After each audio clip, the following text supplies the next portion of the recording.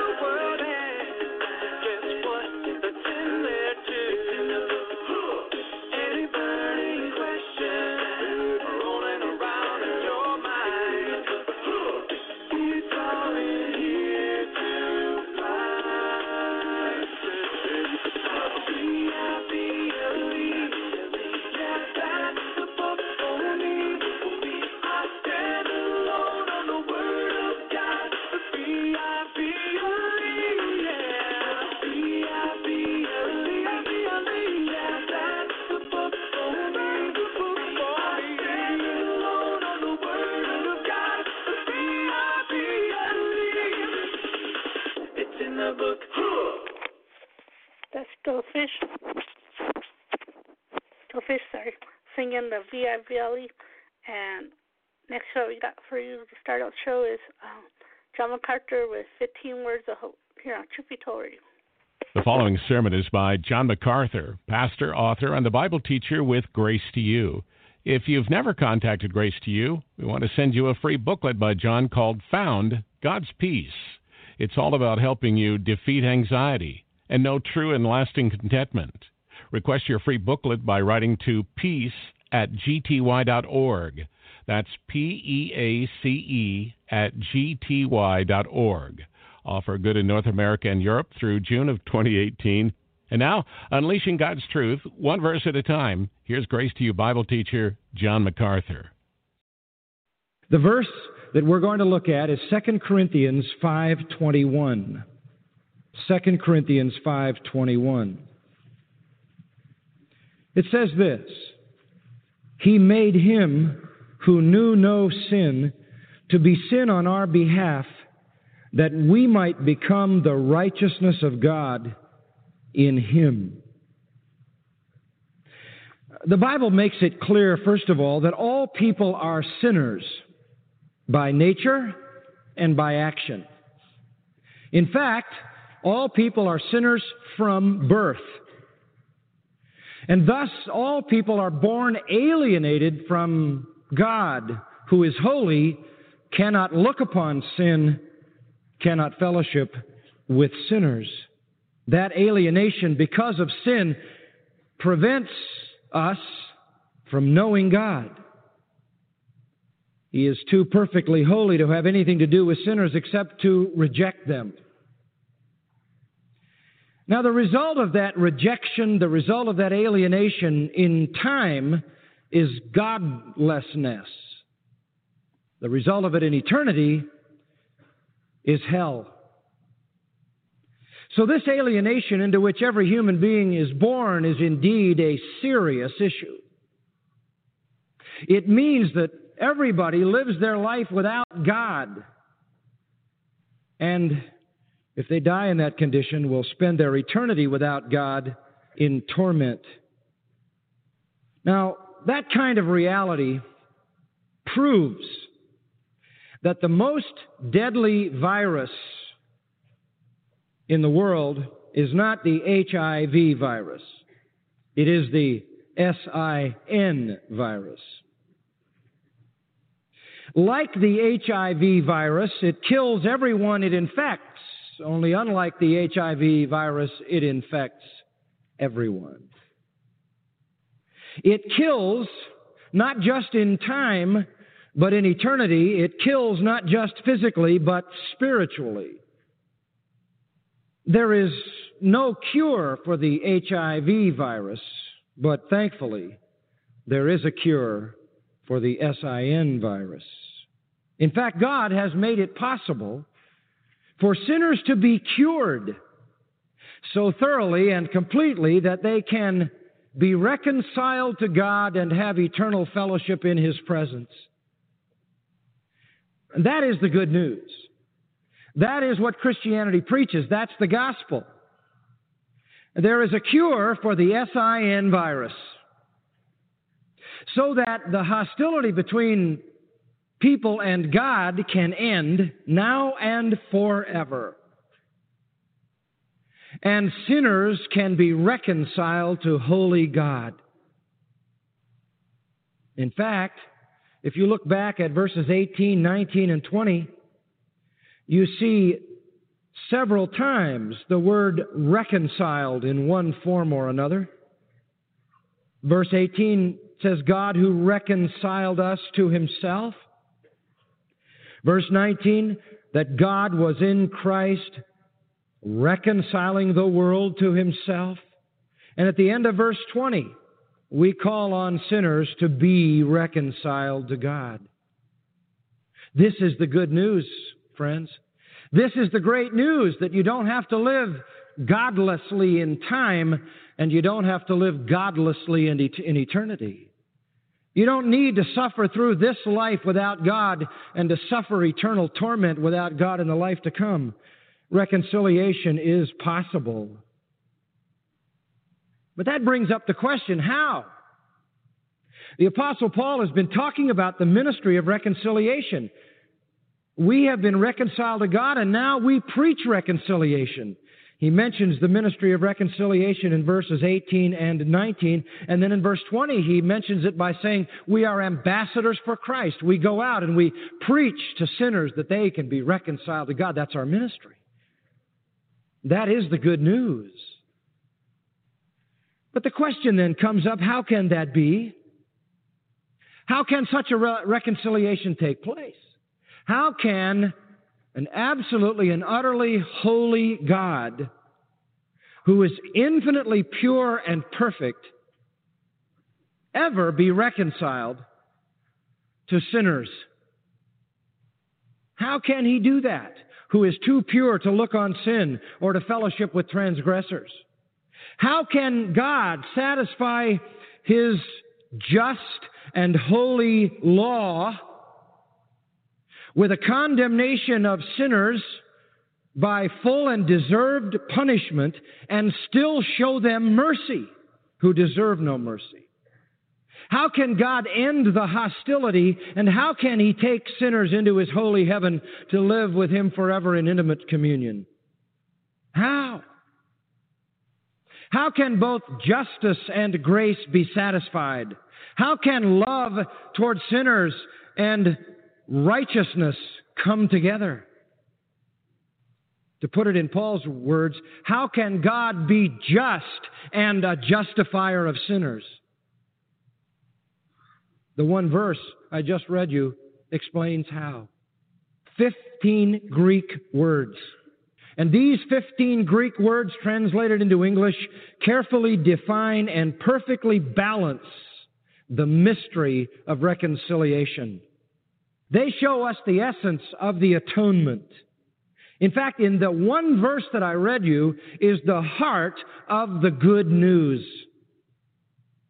In that one verse is the most powerful truth in Scripture because it embraces and explains how sinners can be reconciled to God. Here is where the paradox of redemption is resolved. Here is where the mystery is solved. Here is where the riddle is answered. Here is where we find how holy justice and perfect love can both be satisfied. How righteousness and mercy can embrace each other.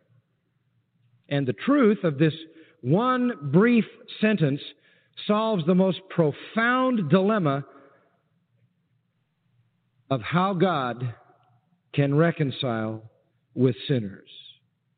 Well, needless to say, having said that, you are aware that there's a lot in this verse. We have to search carefully through this cache of rare jewels and stop to examine each one of them with a magnifying glass in order to understand the richness.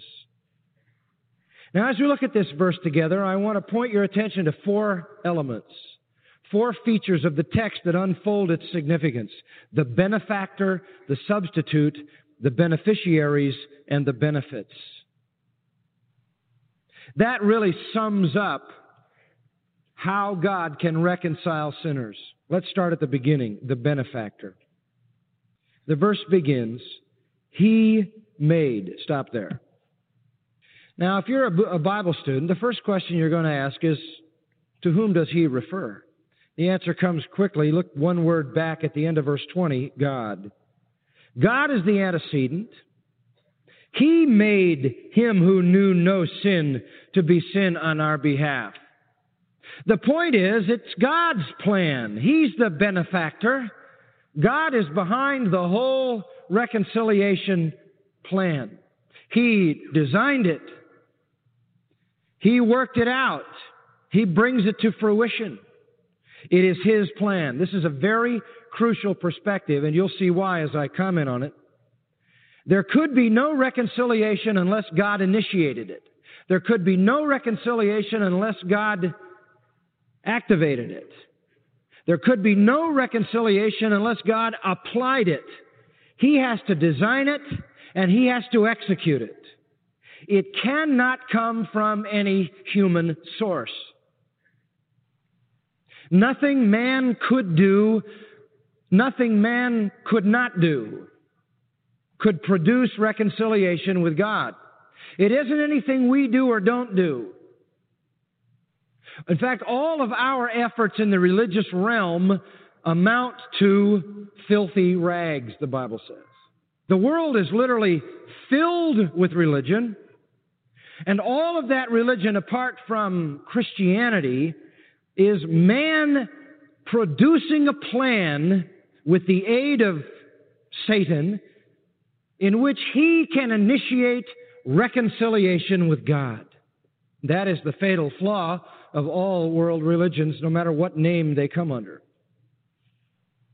Romans chapter 3 says, verse 10, there is none that does good. There is none righteous, no, not one.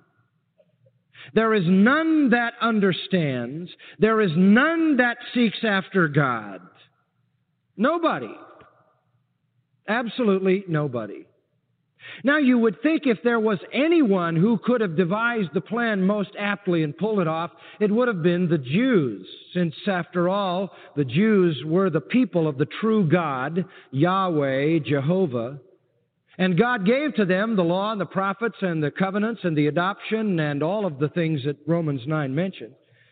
They had the revelation, they had the Old Testament, and to them even salvation was given. Salvation is of the Jews. Of them and to them came the Messiah.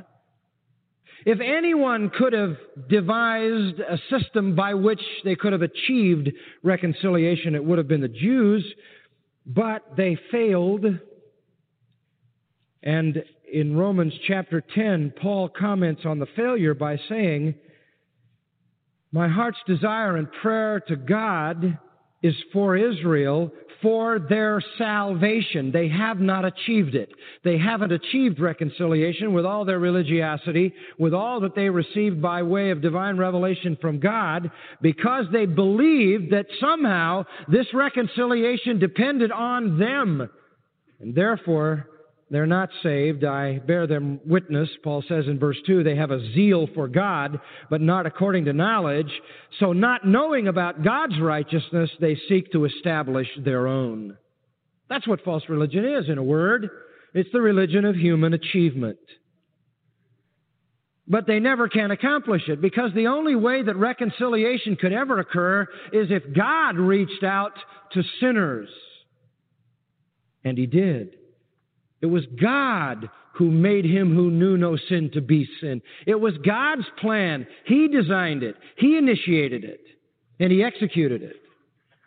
So that Jesus went to the cross, not because men turned on Him, though they did. Jesus went to the cross not because seducing spirits orchestrated the minds of the religious leaders of Judaism to plot His death, though they did. Jesus went to the cross not because an angry mob screamed for His blood, though they did. Jesus went to the cross because God planned it. God purposed it, and God designed it as the absolutely necessary means by which, and by which alone, reconciliation could take place. That's why Jesus said, I came into the world to do the Father's will. That's why in John 18:11 He said, shall I not drink the cup which the Father has given me, meaning the cup of wrath? That's why in Hebrews chapter 10, the Lord Jesus is quoted as saying, a body thou hast prepared me, and I have come to do thy will, O God. That's why in Acts chapter 2, when Peter stood up on the day of Pentecost and preached to the population of Jerusalem, many of whom had been screaming for the blood of Jesus and been guilty of calling for His execution, Peter says to that crowd, you have killed the Son of God by the determinate counsel and foreknowledge of God. In other words, you did your evil deed, but it was all in the plan of the Father. Only God could call the second member of the Trinity to become incarnate and come into the world and humble Himself and take on the form of a man and be obedient unto death, even the death of the cross. Only God could ask that of Him. Only God could design an atonement for sin that would satisfy His justice, because only God knows what it takes to satisfy His justice. Only God knows what propitiates His wrath. We don't know. Only God could decide how His own infinite holiness, intense hatred of sin, and inflexible justice could be perfectly satisfied without destroying the sinner in that satisfaction. Only God could know what it would take to make a sinner acceptable to Him so that that sinner could escape eternal hell and live in the very presence of God in His own house. Only God could determine how the spiritual nature and the supreme authority and the unchangeable perfection of His law, which is holy, just, and good, could be completely satisfied, and the lawbreaker completely justified and rightly and purely forgiven and accepted, though fallen, guilty, and depraved. Only God could bring all of those components to reconciliation. Only God knew what it would take. Only God knew how to solve the dilemma. Only He knew what would satisfy His righteous requirement. Only He knew how He could spend His wrath so that wrath was consummated. Only He knew what it took to bear the burden of sin, to endure the punishment of His fury. Only He knew. And so while the world may call the gospel and the work of Jesus Christ foolishness, it is to those who believe the wisdom of God, is it not? It may seem foolish to the world, but it is the purest and profoundest wisdom that the infinitely holy God could devise a plan consistent with His infinite holiness to reconcile utterly wicked sinners. Only God. So God is the benefactor. God is the benefactor. He is the one who made the plan. He is the one who must execute the plan. That is so important, beloved. Absolutely important. It all flows out of this great reality. God so loved the world, right? That He gave. And that is exactly what Paul says in different terms in Romans chapter 5. Verse 8, God demonstrates His own love toward us in that while we were yet sinners, Christ died in our place. It all came out of God's love. While we were enemies, verse 10 says, we were reconciled to God through the death of His Son. And God initiated it because He loved us. God, Ephesians 2:4 says, who is rich in mercy for the great love wherewith He has loved us, has granted us salvation. God loves sinners. That's why in Colossians chapter 1, the Apostle Paul says, thanks to the Father who has qualified us to share in the inheritance of the saints in light. Only God knew what the qualifications were. Only God could qualify us. He was the only one who could know the standard. And thanks to Him, for He delivered us from the domain of darkness. He transferred us to the kingdom of His beloved Son, in whom we have redemption, the forgiveness of sins. That is exactly why the Apostle Paul in Ephesians chapter 1 says, blessed be the God and Father of our Lord Jesus Christ, who has blessed us with every spiritual blessing in the heavenly places in Christ. It was the Father who chose us in Him before the foundation of the world. It was the Father who predestined us to the adoption as sons through Jesus Christ. Everything is through the praise of His glory. It is He who freely bestowed on us salvation in the Beloved, who gave us redemption through His blood, the forgiveness of sins, etc., etc. It was the Father who designed to lavish on us all wisdom and insight and all riches of grace. Listen, this is very different than the religions of the world. The religions of the world basically operate on a premise of fear, that God is an angry, hateful, or indifferent God who could really care less about the prosperity of beings who grovel around underneath Him in this world. And so the goal of most all religions is to somehow appease an otherwise hostile and angry God. Somehow they have to devise a system if they're going to be reconciled to God so that He doesn't crush out their life and punish them eternally. They're going to have to appease this God. And so they are busily inventing systems of appeasement by which through certain religious ceremonies or through certain religious duties and actions or certain good works, they can somehow appease this deity and somehow hold back His deadly fury. On the other hand, Christianity proclaims a God who loves so much He is a Savior. God, our Savior, who will have all men to be saved and to come to the knowledge of the truth. We have a God who doesn't hate, but a God who loves sinners and has Himself designed a way for them to have fellowship with Him forever and ever. We don't have to appease God. God loves the sinner, and God in His love provides the sacrifice and wonderfully and graciously and freely and magnanimously and eagerly offers the gift of forgiveness. This is the good news. The good news is you don't have to appease God. The good news is you don't have to figure out a plan of reconciliation. The good news is you don't have to somehow work out your own righteousness. The good news is God is the benefactor. He knows what satisfies His righteousness and His holiness.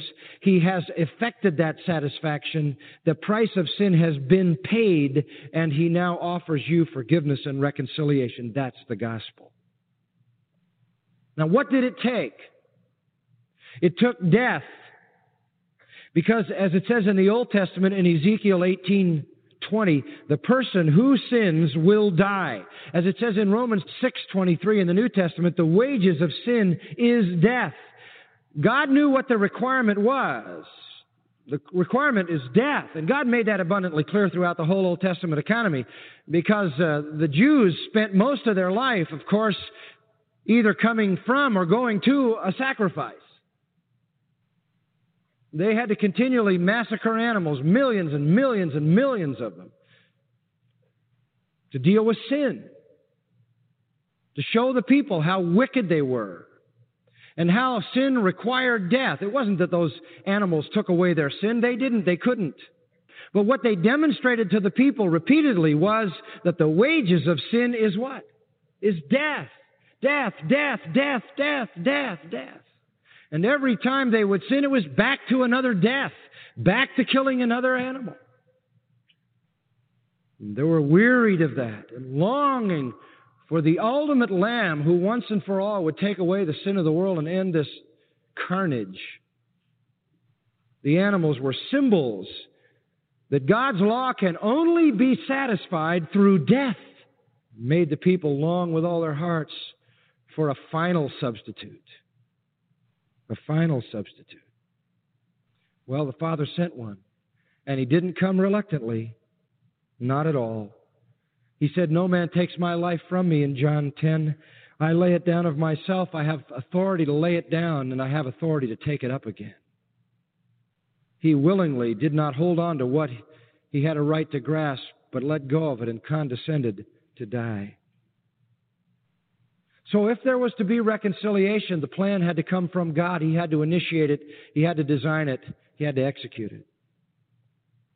Second thing you see in this text, first, the benefactor who is God. Second, the substitute. And the substitute is identified. He made Him who knew no sin. That's the identification of the substitute. Who is it? Him who knew no sin. Let me tell you something, folks. That narrows the field to one. Him who knew no sin, who's that? It's not a human being, for there is none of them who is righteous, no, not one. They've all sinned and come short of the glory of God, Romans 3:23. There's no human being who qualifies. Who is the one who knew no sin? Who is this one? Who is the one who can bear the full wrath of God against sin for somebody else because he doesn't have to bear it for himself? See, no sinful person could be a substitute. No sinner could die for another sinner because he'd have to pay the penalty for his own sin. There had to be a sinless offering. And it had to be a human being because it had to be man who dies for man.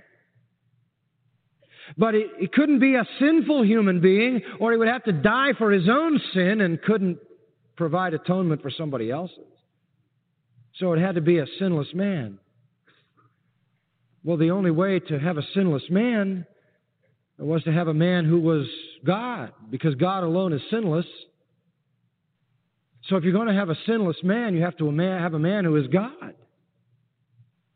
And that's exactly what God designed.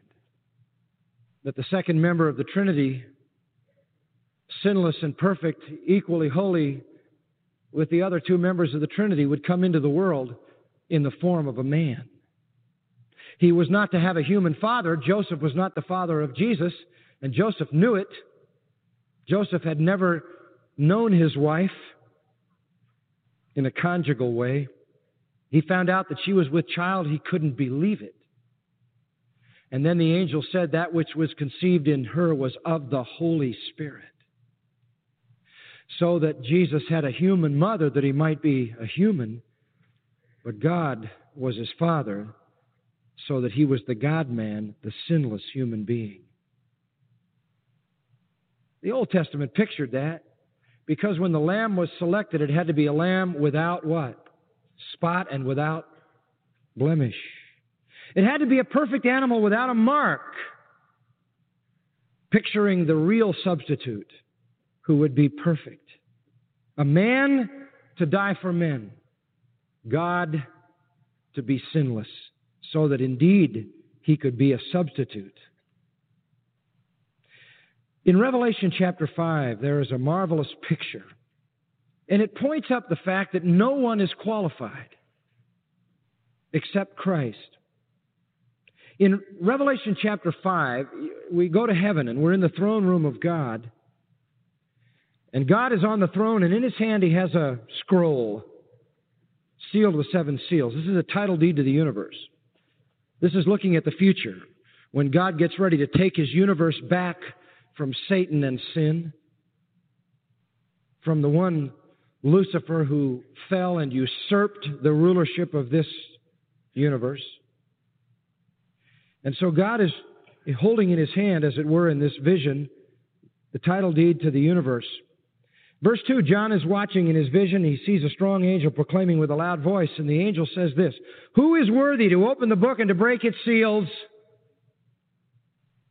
And verse 3 says, "No one in heaven or on the earth or under the earth was able to open the book or to look into it. And I began to weep greatly because no one was found worthy to open the book or to look into it." There wasn't anybody. There was not one individual in the created universe, man or angel, who could step forward and execute the contents of this book. No one. And John began to weep. No one to take back the universe from Satan. Verse 5, one of the elders said to me, "Stop weeping. Behold, the Lion that is from the tribe of Judah, the root of David, has overcome so as to open the book and its 7 seals." Somebody is worthy. Who is it? The Lion from the tribe of Judah. That's a man. Out of the tribe of Judah. That's a Jew from the tribe of Judah. But he's also the root of David, not the branch, not something that came out of David, but what produced David. That's God. And in what form is he? Verse 6, a lamb slain. There's only one who is worthy to take back the universe, and that is the one who was born a Jew, in every way human, but the one who was God, the very source from which David came, the one who was the slain lamb. God then had to create a unique virgin-born God-man in order to be the substitute. Because the plan demanded a substitute. Justice had to be satisfied. The law had to be vindicated. Wrath had to consume. So, Paul says to the Galatians, when the fullness of time came, God sent forth His Son, born of a woman. Wow. Why? In order that He might redeem those who were under the law. Galatians 4, 4, and 5. Jesus Christ, then, is the one who knew no sin. Him who knew no sin is Christ.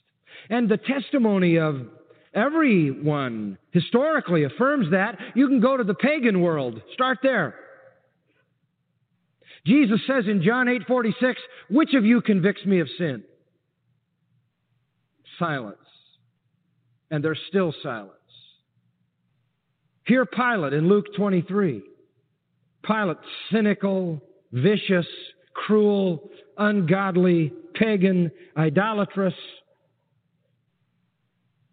Pilate said in verse 4 of Luke 23 to the chief priests and the multitudes, "I find no guilt in this man." Verse 14, again he said it, "I have found no guilt in this man."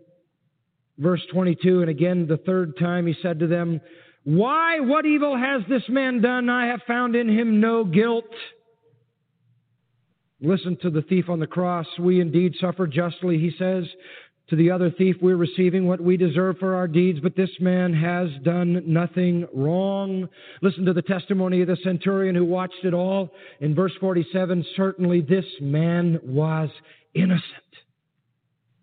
It wasn't just unbelieving people who saw his perfection. How about the apostles?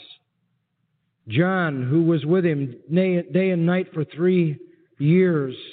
John, who followed his every footstep and heard his every word and saw his every act and maybe felt his every breath as he leaned on his breast as often as he could. It was John who said in his epistle, 1 John 3, verse 5, "In him there is no sin."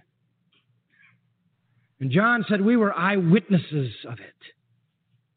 And then there was the writer of Hebrews, who affirms the very same reality when he says in chapter 4, verse 15, we do not have a high priest who cannot sympathize with our weaknesses, but one who has been tempted in all things as we are tempted, yet without sin.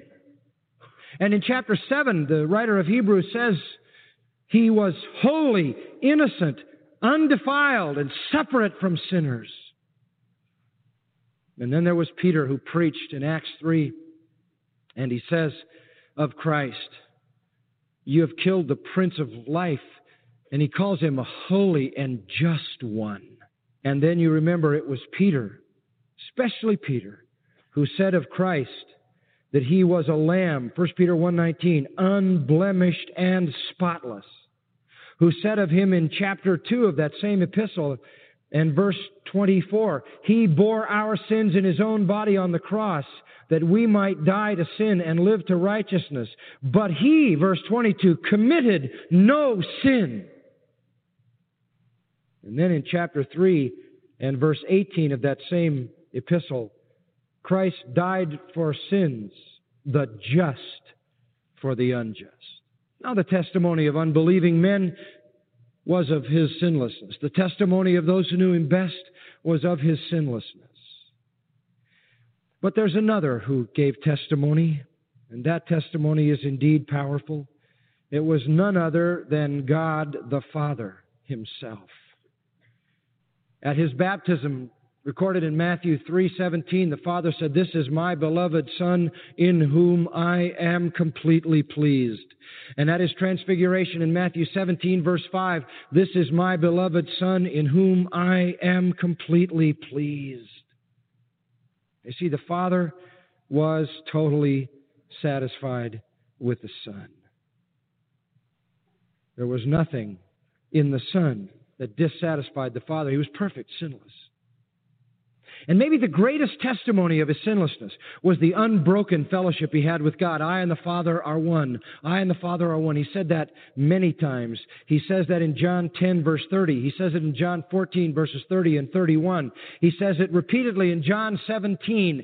He says it in verse 11. He says it in verse 21, 22, 23. We're one, we're one, we're one, we're one. We're united, we're united. That was the greatest testimony of his sinlessness, was that he had absolutely unbroken communion with God. Now, had he not been man, he couldn't be the substitute. Had he not been sinless, he couldn't be the substitute. So he had to be man, and he had to be God. Notice our text again. God made him who knew no sin. Here is the remarkable statement, to be sin. You see, he had to punish sin. But if he punished the sinner would be destroyed in hell eternally. So he had to take the substitute and put him in the place of the sinner and punish the substitute instead. He had to be sin. That phrase is very important, and I want you to grasp it. What does it mean that he was made sin? That's an astounding statement. What does it mean? Well, first of all, let me tell you what it doesn't mean, and you need to understand this clearly. It does not mean that Christ became a sinner. It does not mean that he committed a sin. It does not mean that he broke God's law. He did not do that. The scriptures I've just read to you indicate that he had no capacity to sin. That's what theologians call the impeccability of Christ. He had no possibility to sin. He could not sin. He was sinless God while fully man. And certainly it is unthinkable that God would turn him into a sinner. The idea of God making anybody a sinner is unthinkable, to say nothing of making his holy Son into a sinner. Well, you say, well, what does it mean then that he was made sin? Isaiah 53 introduces it to us. Surely our griefs he himself bore, our sorrows he carried. Verse 5, he was pierced through for our transgressions, he was crushed for our iniquities, and the chastening that fell on him was because of us. Verse 6, all of us like sheep have gone astray. Each of us has turned to his own way. But the Lord has caused the iniquity of us all to fall on him. He didn't die for his own sins. He died for what? For our sins. What it means is the Lord took all of the iniquity of all of us and it fell on Christ. What do you mean? It wasn't his sin? No. It was our sin. What is it saying? Simply this. God treated Christ as if he were a sinner. How? By making him pay the penalty for sin, though he was innocent. He paid the penalty. God treated him as if he was the sinner. More than that, God treated him as if he sinned all the sins of all who would ever believe. Is that incredible? Sin, not his at all, was credited to him as if he had committed it and paid the price. And he didn't. But it was credited to him as if he did. That, listen, is the only sense in which Christ was made sin. And the word is, he was made sin by imputation. Sin was imputed to him. It wasn't his. He never sinned. But God put it to his account, charged it to him, and making him pay the penalty. It would be like all the sinners in all the world charging all their sin to your credit card and you having to pay the bill. Imputation. Listen, the guilt of the sins of all who would ever believe God, all who would ever be saved, was imputed to Jesus Christ, credited to him as if he were guilty of all of it. And then just as soon as God had credited it to him, God poured out the full fury of all his wrath against all that sin and all those sinners. And Jesus experienced all of that. Is it any wonder at that moment he was alienated from God and said, my God, why have you forsaken me? He was treated as a sinner. He was treated as a sinner deserves to be treated, with all the fury of just punishment. Let me go further. He was treated as every sinner cumulatively deserved to be treated, and all the fury was poured on him. He was personally pure. He was officially guilty. He was personally holy. He was forensically guilty. Look at Galatians chapter 3. Verse 10 says, for as many as are of the works of the law are under a curse. All right, you want to try to earn your way to heaven? You want to try to reconcile yourself? You want to keep certain works, do certain religious duties, subscribe to some moral law or ceremonial law? You want to achieve your own righteousness? You've got a problem. All of you who try to reconcile to God through works, through what you do, are cursed. Why? Because it says in Deuteronomy, cursed is everyone who doesn't abide by all things written in the book of the law to perform them. You know why that curses you? That approach curses you? Because the first time you violate one law, you're damned. Just takes one. Cursed is everyone who doesn't keep all that is written in the book of the law. So if you're going to try to reconcile yourself to God through human effort, every time you try to do that, you put yourself under a curse because it only takes one violation. So the whole human race is cursed. And everybody in every religion on the face of the earth trying to achieve reconciliation by their own efforts is cursed. Now, all this curse of iniquity has to be paid for. There has to be a penalty for this curse. So verse 13 says, Christ redeemed us from the curse by being made a curse for us. Wow. That's the point. He became a curse for us. He took the full fury of God's wrath on our behalf. God placed Christ in the path of the curse and trampled him with exhausted judgment. And again, I remind you that it is imputation that is crucial to understanding reconciliation. He became sin by imputation. Our sin was imputed to him. Follow this. Just as believers become holy by imputation. You remember that? Being given his righteousness. Let me say it another way. Christ dying on the cross did not become evil like we are. Nor do we, by virtue of the cross, become as holy as he is. You say, well, what happens? It's imputation. God puts sin to Christ's credit, our sin, and puts Christ's righteousness to our credit. It's not that we are so righteous God is satisfied. It's that because the penalty is paid and the guilt has been met, that God can credit to us the righteousness of Christ. That's the gospel.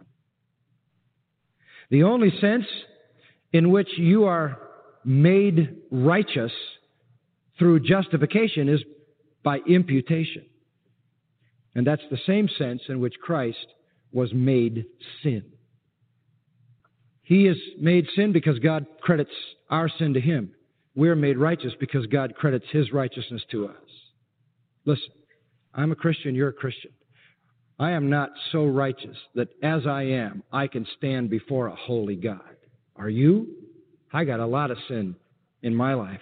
And I would say if I got anywhere near God, what Peter said, depart from me, O Lord, for I'm what? I'm still sinful. But God looks at me and does not consider me on the virtue of my human morality. He considers me on the virtue of the imputed righteousness of Christ, which covers me. This is the point.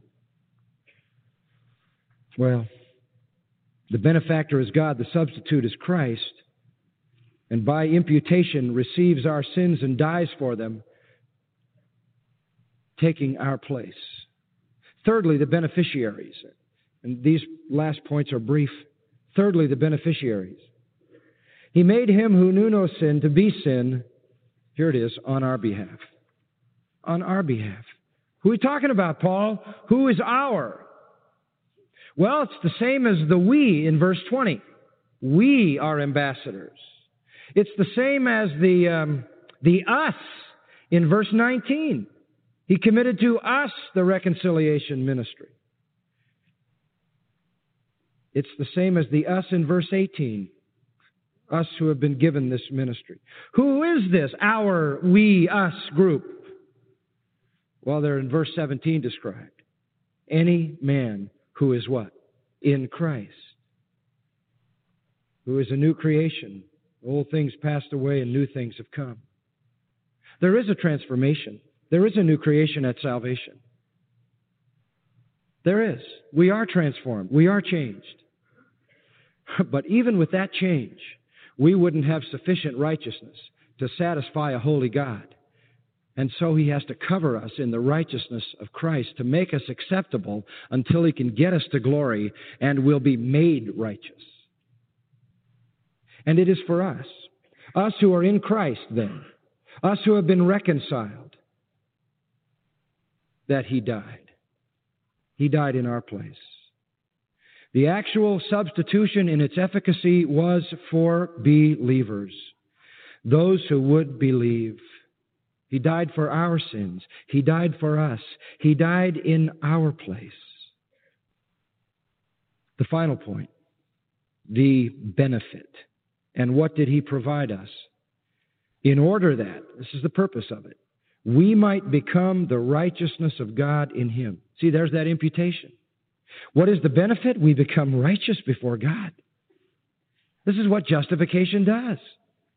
And the righteousness that we are given is the very righteousness of Christ. Listen to what Paul said in Philippians 3:9. We are now found in Christ, not having a righteousness of my own, he says.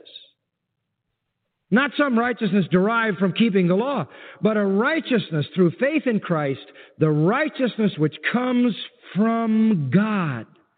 Wow. It's imputed to us. He's holy. God imputed sin to him. We're sinful. God imputes holiness to us. The very righteousness which God requires to accept the sinner is the very righteousness which God provides. When God looks at you, he sees you covered by the righteousness of Jesus Christ. That's why all your sin is automatically forgiven in the eternal sense, because Jesus already paid the penalty, right?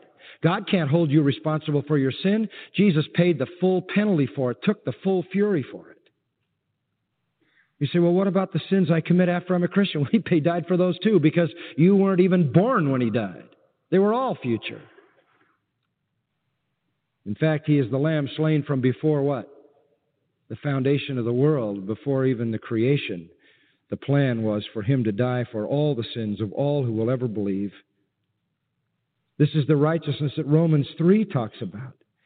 It's the righteousness of God, verse 21, apart from the law. Verse 22, it's the righteousness of God through faith in Jesus Christ for all those who believe. And that's the key. How do you get in on this? Believe. Believe what? Believe that you're a sinner. Believe you're in a desperate situation. You're desperately alienated from God. Believe that you have no hope of reconciliation and you will in this life live godlessly, and in the next life you will suffer eternal torment. And believe all of that, and then believe that God sent His Son into the world in the form of a man to die as your substitute and take your place, and that He took the full fury of the wrath of God upon Him. And believe that the affirmation that God's justice was satisfied was the fact that God raised Jesus what?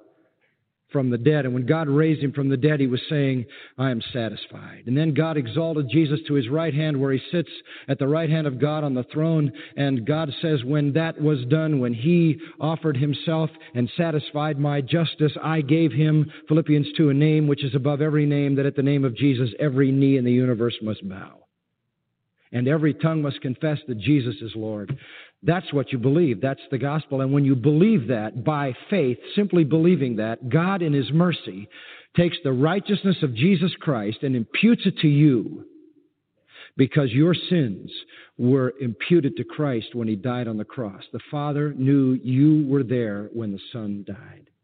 Your name was written in the Lamb's Book of Life before the foundation of the world, and the atonement that Christ made was for you. And you come to believe, and you receive the imputed righteousness. And then you live in this life with God in your life, and in eternity in the presence of God in absolute perfection. That's the gospel. That's Christianity. That's it. The benefactor is God. It's all His plan. It comes out of His love. The substitute is Jesus Christ, who took your place, the perfect God-man. The beneficiaries, all of us for whom He died, those who will believe. And the benefit, you receive the righteousness of God imputed to you as if you were equal to Jesus Christ in holiness. And someday, you will be made holy.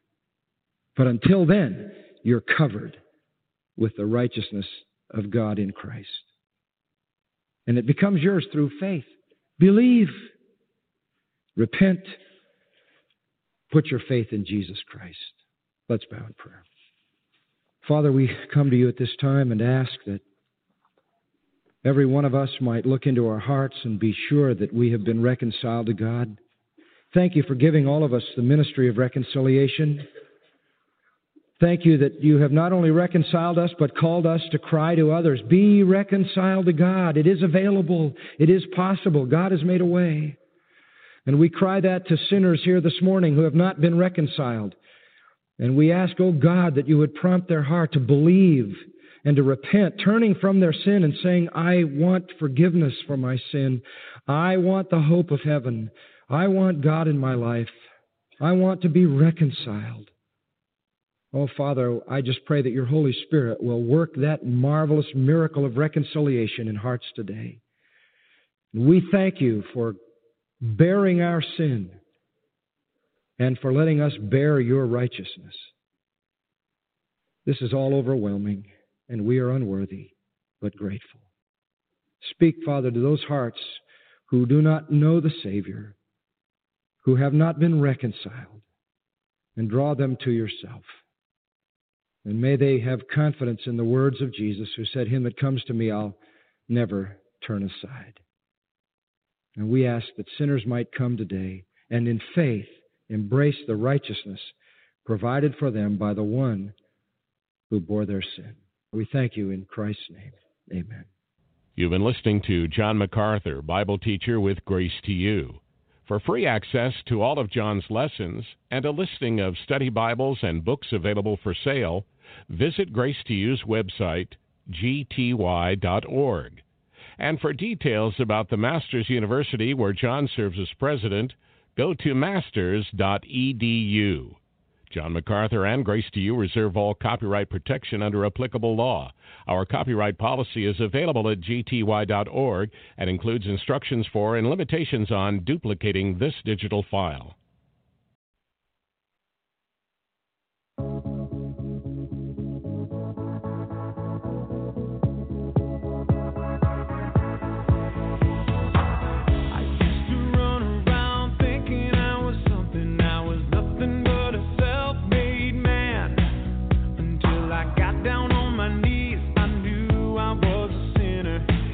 When my journey began, how do you walk?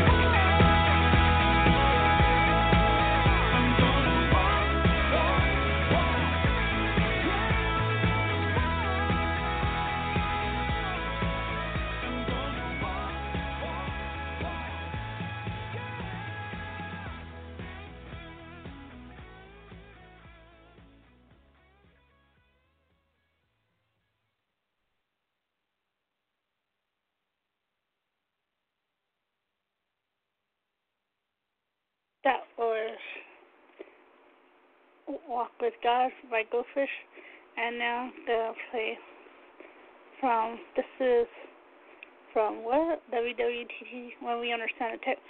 How many times did Jesus clear the temple? Here on Truth Be Told Radio.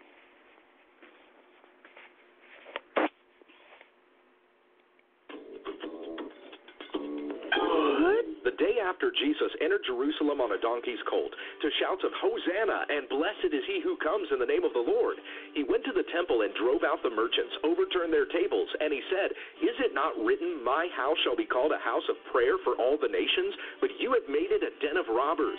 All three of the synoptic Gospels, Matthew, Mark, and Luke, tell of Jesus cleansing the temple after his triumphal entry. This would have been on the Monday before he was crucified on Friday. But the book of John records something different. It says Jesus cleansed the temple way at the start of his ministry, a few years before he was crucified. What gives? These are actually two separate temple cleansings. It's in John's story where Jesus famously made a whip of cords, which he used to drive everyone out and he overturned their tables, but it's in what Jesus said that we see the biggest difference between the two cleansings.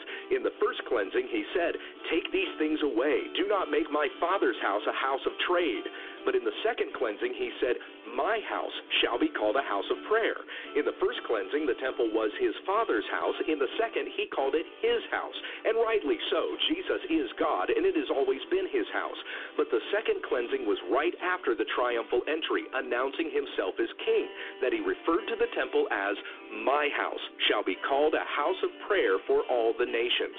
Jesus gave his life to purify for himself a people from every nation, that we might become a spiritual house unto the Lord when we understand the text.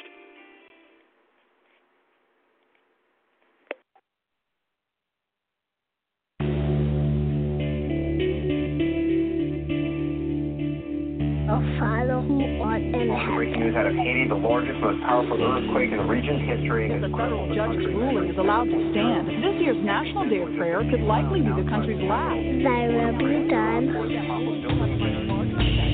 earth as it is in heaven. The number of hungry people worldwide has reached 1 billion for the first time since 1970. Give us this day our daily bread, and forgive our trespasses. A few moments ago, something crashed into the South Tower of the World Trade Center.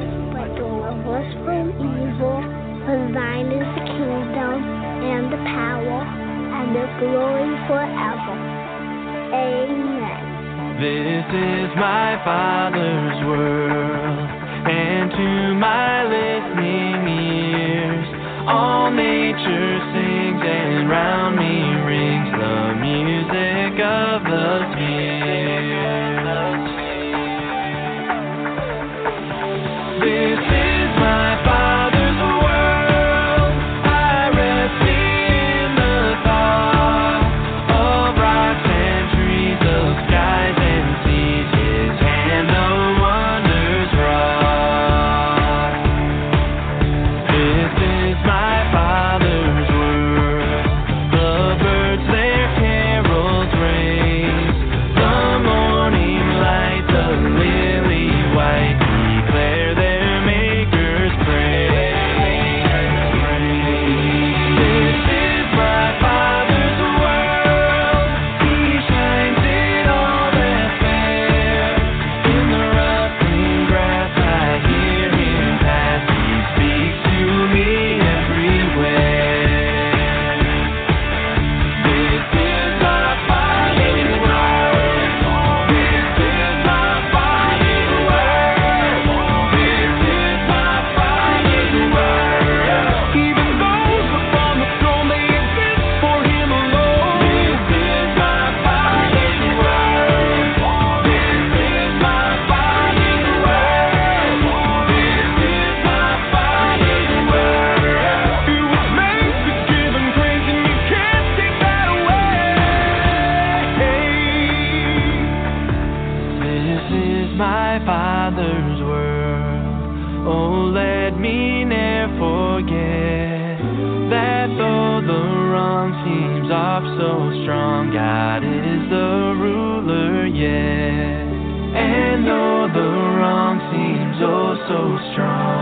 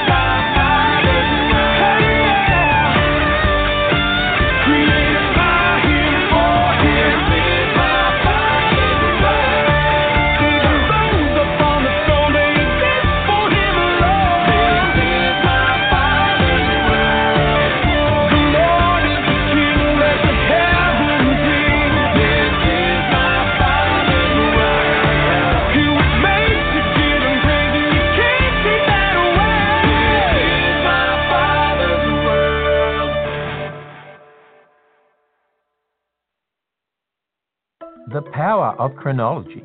This is Ken Ham, hoping you'll visit our life-size Noah's Ark south of Cincinnati. Each year, fewer and fewer young people can answer basic questions like, where is Genesis in the Bible? What are the Gospels? Or what is sin? Even many children raised in churches don't have a basic understanding of biblical principles.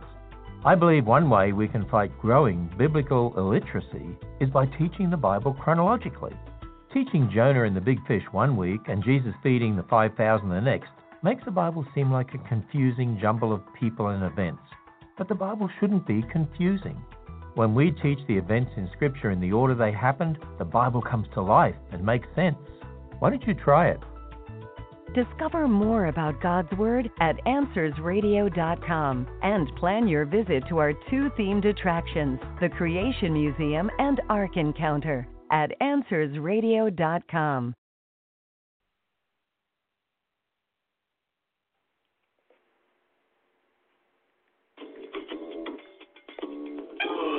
Jesus Christ Superstar is a rock opera written by Tim Rice and Andrew Lloyd Webber.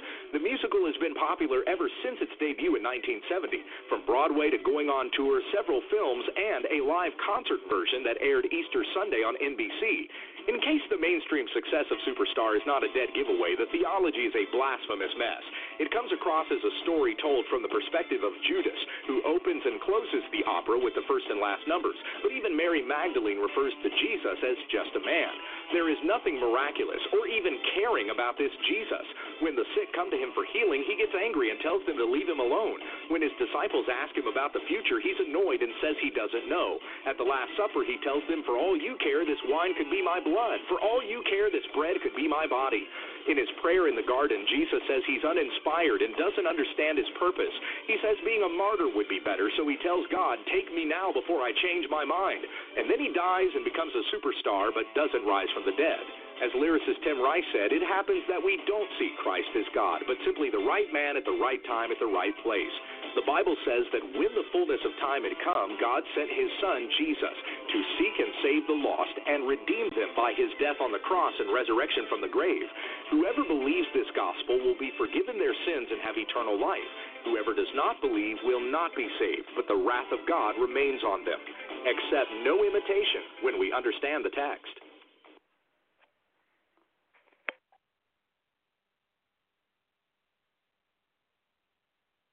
It all makes sense.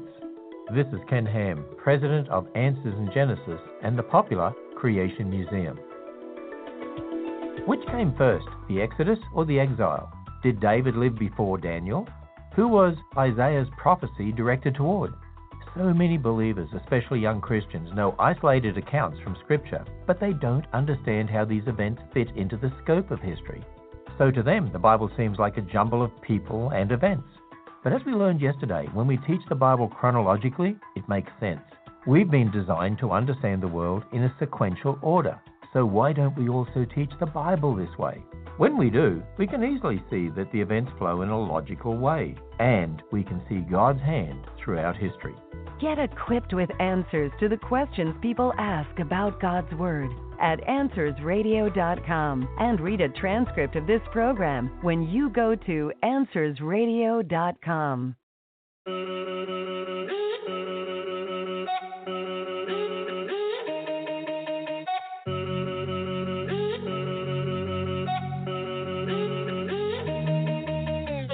I'm writing this to you, I really hope you hear my heart. When thinking about describing you, I really don't know where to start. Can't start at the beginning, cause you are before the beginning, way before the beginning. And this fallen world's distorted opinions, it was just the Holy Trinity, ruling from infinity. Glory blazed tremendously, loving one another endlessly. Billions and billions of years ago, outside of what we know as time. Nobody else was there to know, but Lord, here's the thing that blows my mind. As long ago as that was, as long ago as that was, you have not changed, Lord. Oh Lord, Lord, Lord. As long ago, as long ago, as long ago as that was, you're still the same. You have not changed. What can that mean? But my God is immutable. Immutable, you are beautiful. You never change, you remain the same. Immutable, beautiful.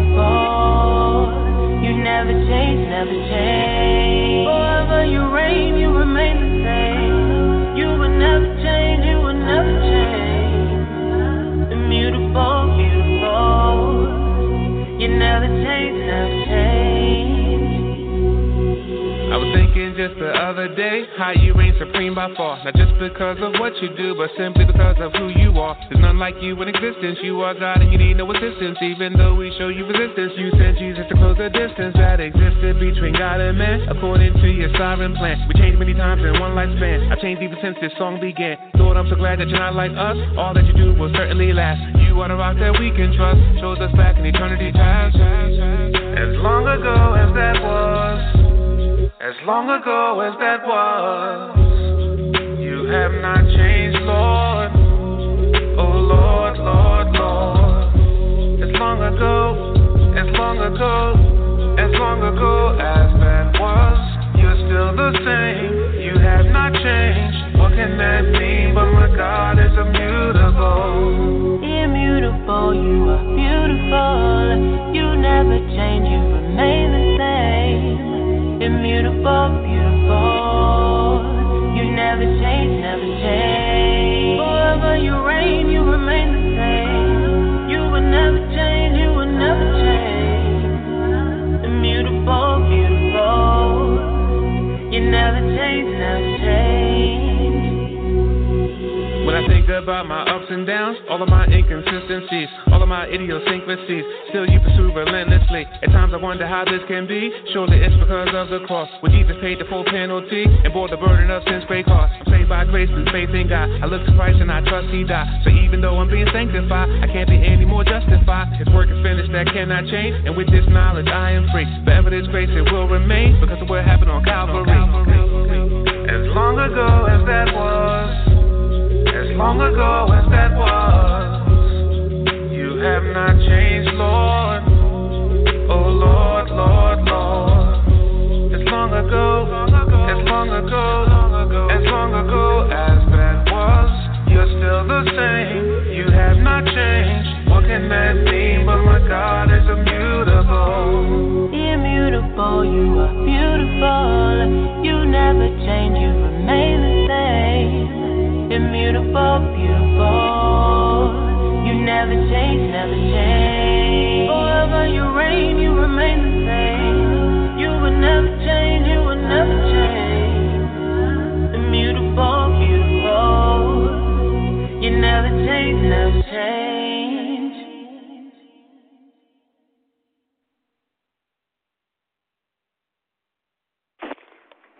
That was Immutable by Shylin and featuring, Monel. And you can find Shylin on lampmode.com, lampmode.com. Lampmode.com, that's where his record label is.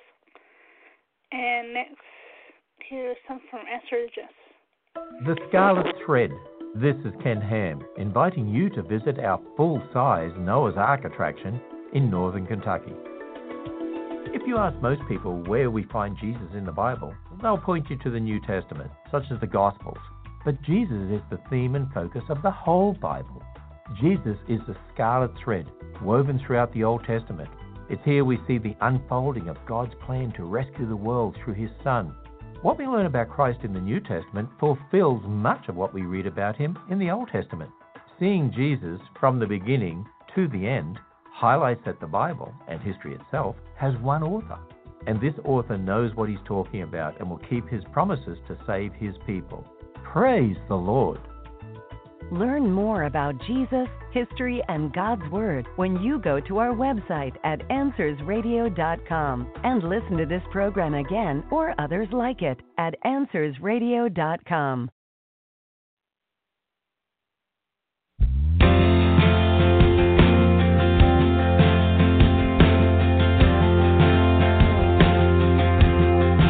Before the throne of God above, I have a strong and perfect plea, a great high priest whose name is love, whoever lives and pleads for me.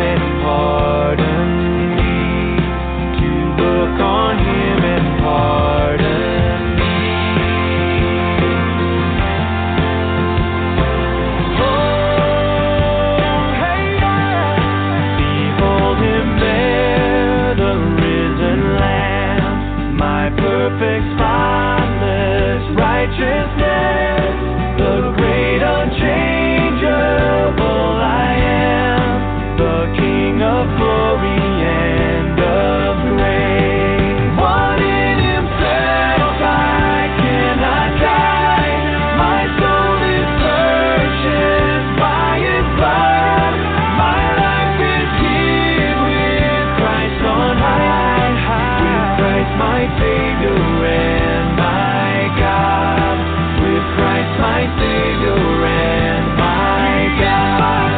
One in himself I cannot die, my soul is purchased by his blood, my life is hid with Christ on high, with Christ my Savior and my God, with Christ my Savior and my God.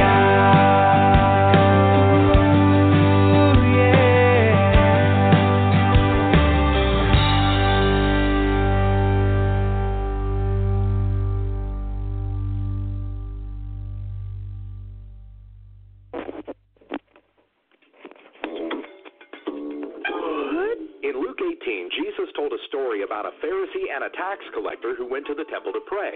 The Pharisee prayed, "God, thank you that I'm not like other men, unjust, adulterers, or even like this tax collector. I fast twice a week and give tithes of all I get." But the tax collector wouldn't even lift his eyes to heaven. He beat his chest, saying, "God, be merciful to me, a sinner." Jesus said, "I tell you, this man went down to his house justified, but the other will be condemned." What does it mean to be justified? Justification is a legal declaration in which God pardons the sinner of all his sins and credits to his account the righteousness of Christ, so the sinner is made innocent in the sight of God. What is the basis of this verdict? It's based solely on the work of Jesus Christ, his perfect obedience, his atoning sacrifice, and his resurrection from the grave. See, God doesn't merely expunge our sins, he expiates them. We owed a debt for our sin, and Jesus paid that price. Colossians 2:14 says that God has forgiven us all our trespasses by canceling the record of debt that stood against us with its legal demands. This he set aside, nailing it to the cross. The debt has been paid by Christ alone. He took our sin, and we received his righteousness, and we are justified by his grace as a gift. How does someone receive this free gift? By faith in Jesus. Confess your sin and ask his forgiveness, and you will be justified when we understand the text. That was WWTT, When We Understand the Text.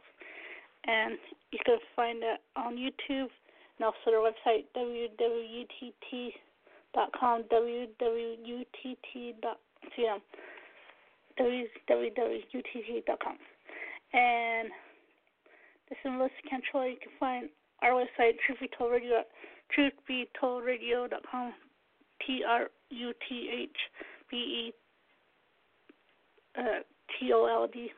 Sorry. Losing my train of thought. And that's truthbetoldradio.com. And let's see.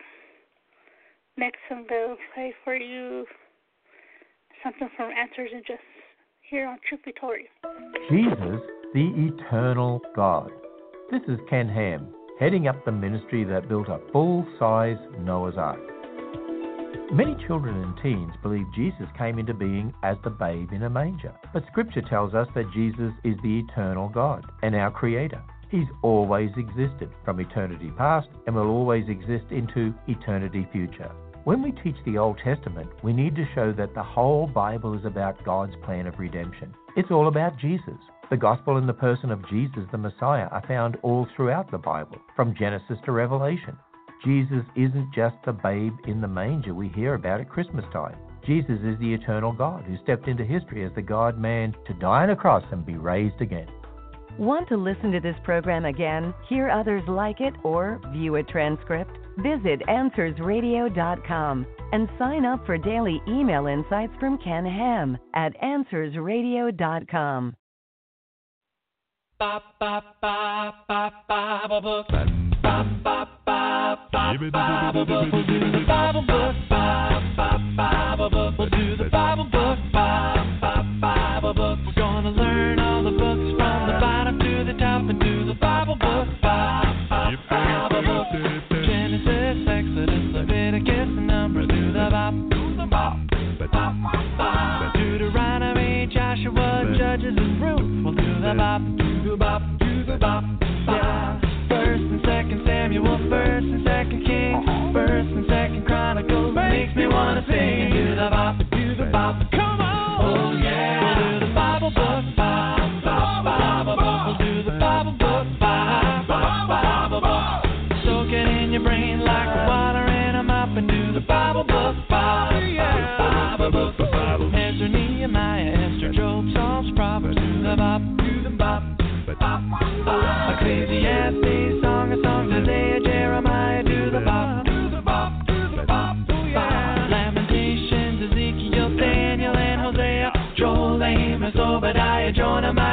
them do the bop. Everybody do the bop. Oh yeah. We'll do the Bible book bop. Bible book. We'll do the Bible book bop. Bible book. We'll do the Bible book bop. Bible book. We'll do the Bible book bop. Bible book. If you learn this song, you'll impress your mom and pop. So do the Bible book bop. Bible book. Habakkuk, Zephaniah, Haggai, Zechariah, Malachi. Made it through the old, now let's move on to the new and see what we can find. Made it through the old, now let's move on to the new. Matthew, Mark, Luke, John, Acts, Romans, and Corinthians. 1 and 2. Galatians, Ephesians, Philippians, Colossians, and Thessalonians. 1 and 2. First and Second Timothy, Titus, and Philemon. Hebrew, James, First and Second Peter, and John. 1, 2, 3, and don't forget to do the Bible book by Bible book. We'll do the Bible book by Bible book. We'll do the Bible book by Bible book. We'll do the Bible book by Bible book. We had a lot of fun. I wish we didn't have to stop. We'll do the Bible book by Bible book. Oh yeah. We'll do the Bible book by Bible book. We'll do the Bible book by Bible book. Do the Bible book by Bible book. We'll do the Bible book by Bible book. Gonna learn all the books from the bottom to the top. Soak it in your brain like the water in a mop. If you learn this song, you'll impress your mom and pop. We had a lot of fun. I wish we didn't have to stop. Oh no. We'll do the Bible book by Revelation.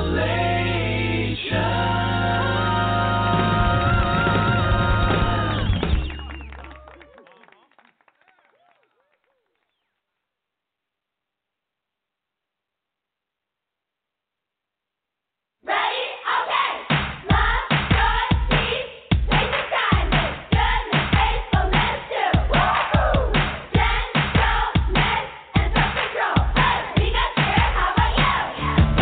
We got the fruit, yeah, yeah. Fruit of the Spirit. Got the fruit, yeah, yeah. This is how we live. We got the fruit, yeah, yeah. Fruit of the Spirit. The gift that only God can give.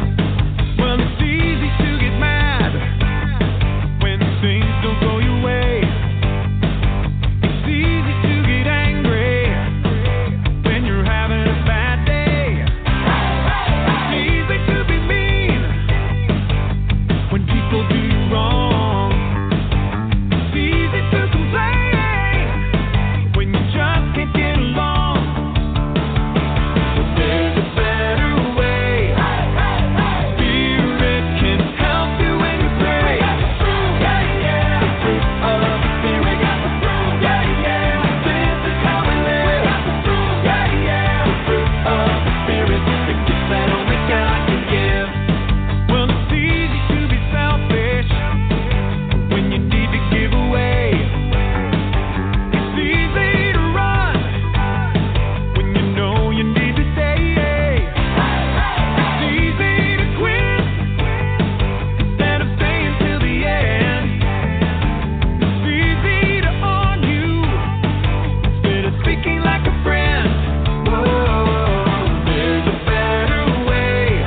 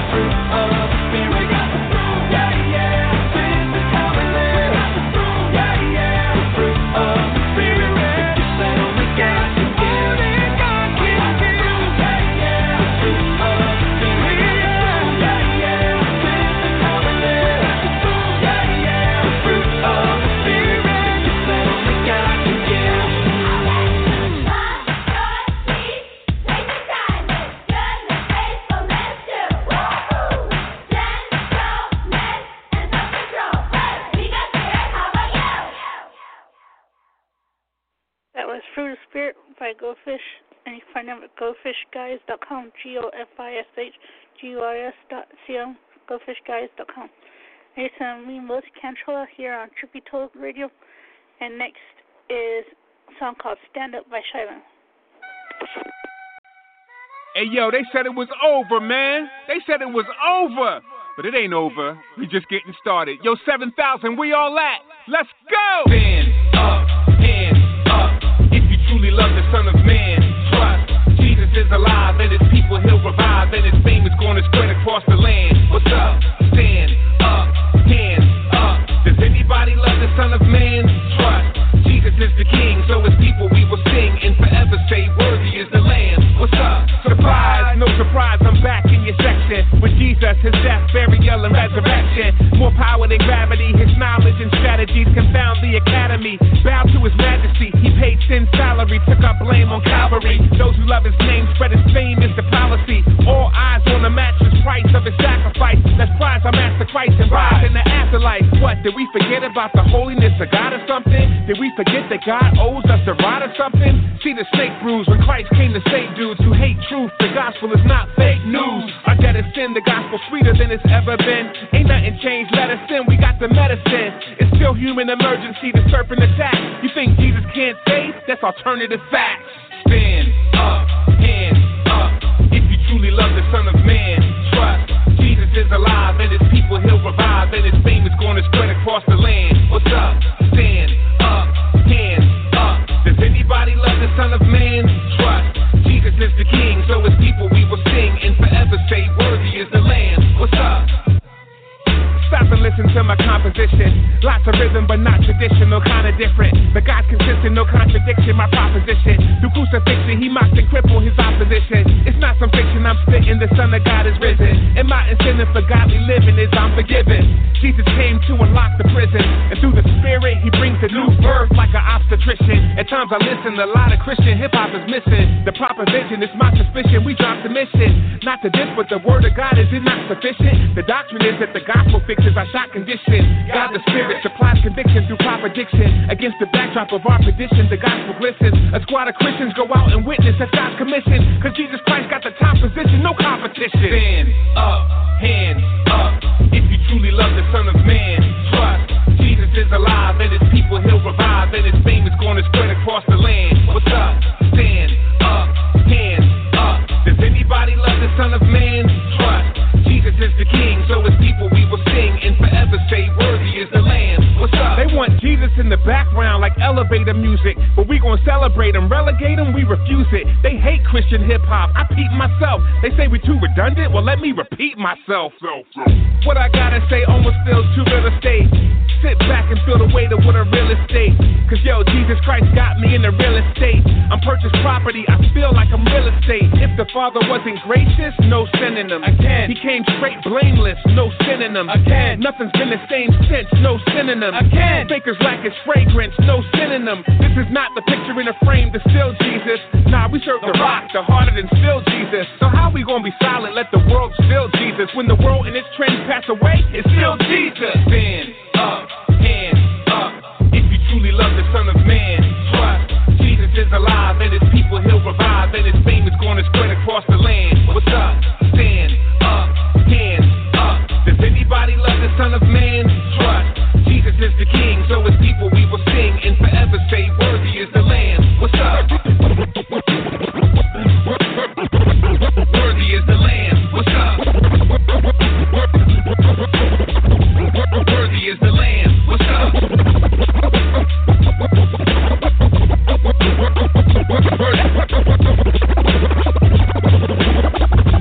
Worthy is the Lamb. What's up?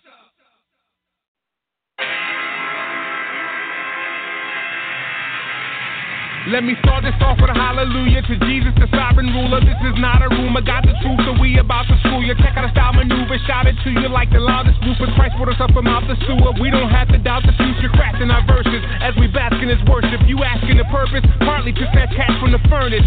Through Jesus' extravagant service, immaculate purchase, he was smashing the surface. serpent, and we only scratching the surface. He's the seed that was conceived in the womb of a virgin. The sun emerges in the manger while the angels serenade him. It's the birth of the Savior. The great I am became a man, came as a lamb, and would be executed to execute the plan to substitute the stand.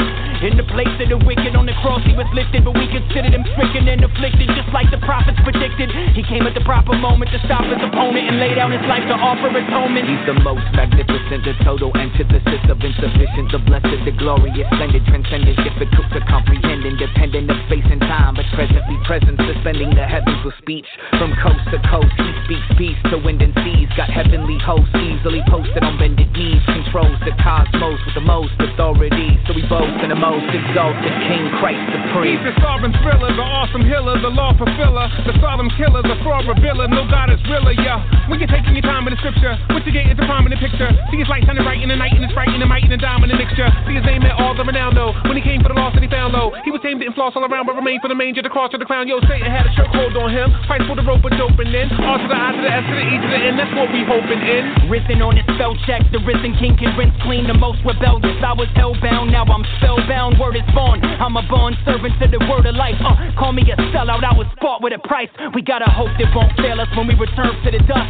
We will rise up just like the one who justified us. It's not wishful thinking when the truth's sinking. We are clinging to the promises of God, bringing an everlasting kingdom. Nothing can compare to the worth of what we inherited. Nothing in heaven on earth can measure what Christ merited. The skies declare the affairs of his glorious care. The God who is there, who's aware, who delights in our prayer. His purposes are permanent and perfectly proportionate. Everything that orbits around his glory subordinate.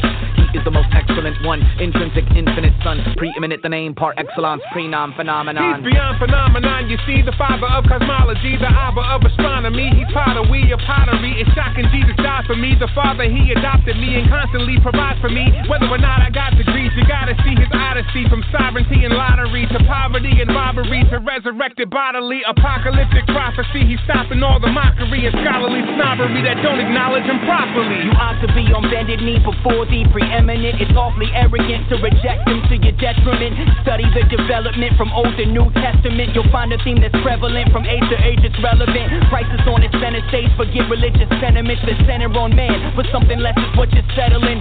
He is the most excellent, exercising benevolence and blessing a remnant with the benefits of his inheritance. Yeah, the sin of sinners that separated and segregated, that severed the relations between man and his maker, and placed Christ on his costly cross and compensated his life, death, and resurrection, emancipated and gave us freedom from it all, freedom from the effects of the fall, freedom from Adam and Eve in the Garden of Eden, and from the law. So the saints stand and applaud his grace and glorious cause with hands raised, praising his name, singing glory to God. Christ is supreme. Christ is supreme.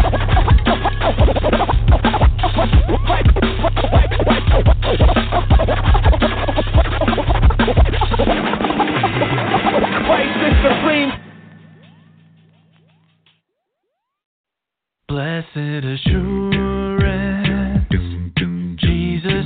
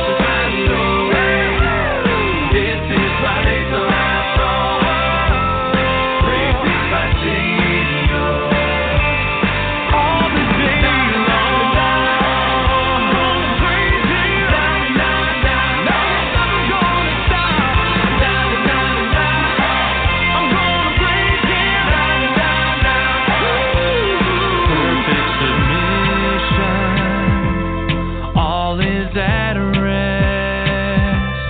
I in my Savior am happy and blessed, watching and waiting, looking above, filled with His goodness, lost in His love. This is my story. This is my song, praising my Savior all the day long. I'm gonna praise Him. This is my story. This is my song, praising my Savior all the day long. I'm gonna praise Him. Now you're never gonna stop. I'm gonna praise Him. Now you're never gonna stop. Hey, this is my story.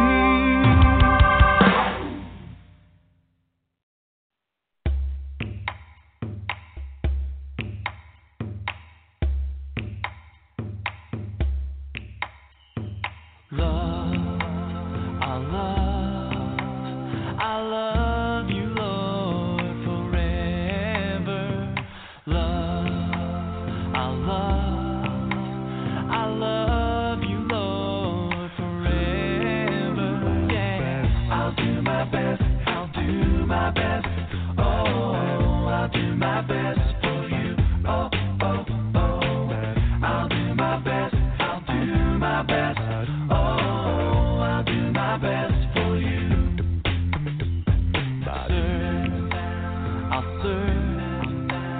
I'll serve you, Lord, forever. I'll serve you, Lord, forever. I'll do my best. I'll do my best. Oh, I'll do my best for you. Oh, oh, oh. I'll do my best. I'll do my best. Oh, I'll do my best for you.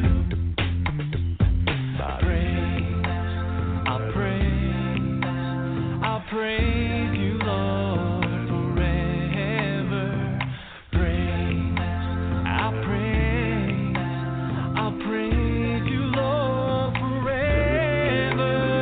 Yeah, I'll do my best. I'll do my best. Oh, I'll do my best for you. Oh, oh, oh. I'll do my best. I'll do my best. Oh, I'll do my best for you. I'll do my best. I'll do my best. Oh, I'll do my best for you. Oh, oh, oh. I'll do my best. I'll do my best. Oh, I'll do my best for you. I'll serve. I'll praise you, Lord, forever. I'll serve. I'll praise you, Lord, forever. I'll do my best. I'll do my best. Oh, I'll do my best for you. Oh, oh, oh.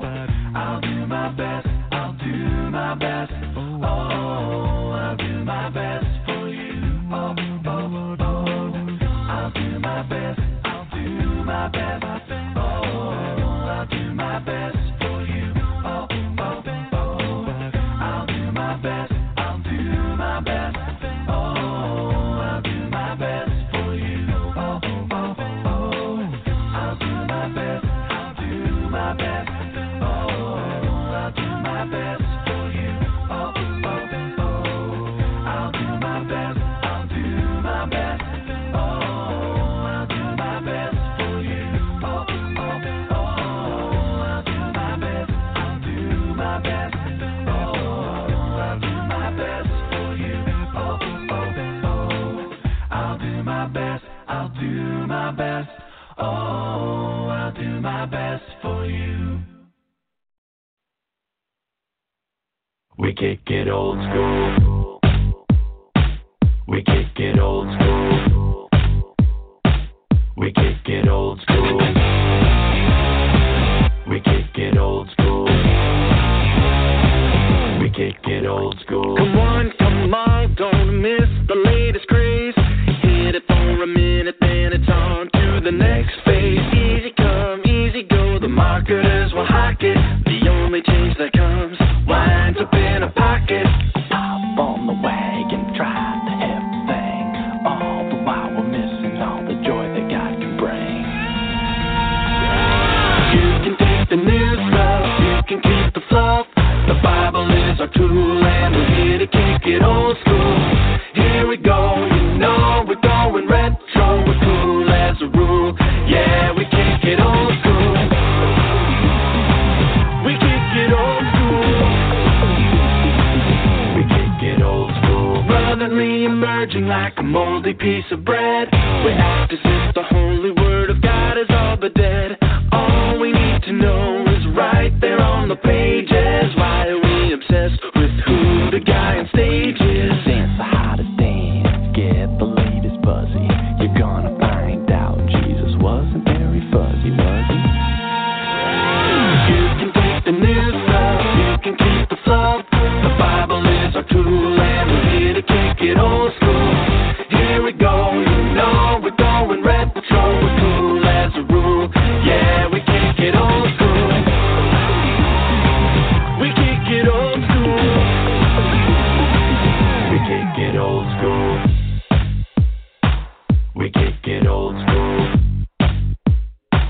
We kick it old school. If you believe the Bible's true, you're kicking it old school. And life's not all about you, you're kicking it old school. If you know you're in a bad spot, you're kicking it old school. And you need the grace that God's got, you're kicking it old school. You pray to God on your knees, you're kicking it old school. You make it no apology, you're kicking it old school. There's one more thing to say, you're kicking it old school. Jesus is the only way.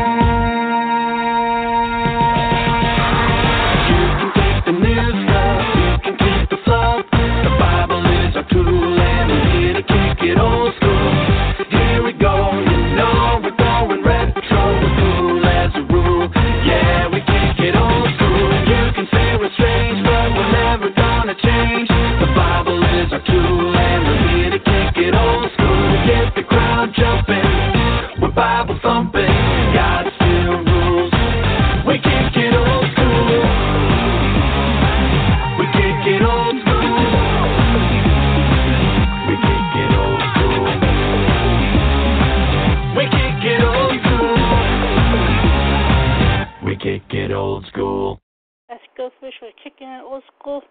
And that's all we got for Truthie Tory. They'll go out with Yancy and Friends with the VI Billy. Bye for now.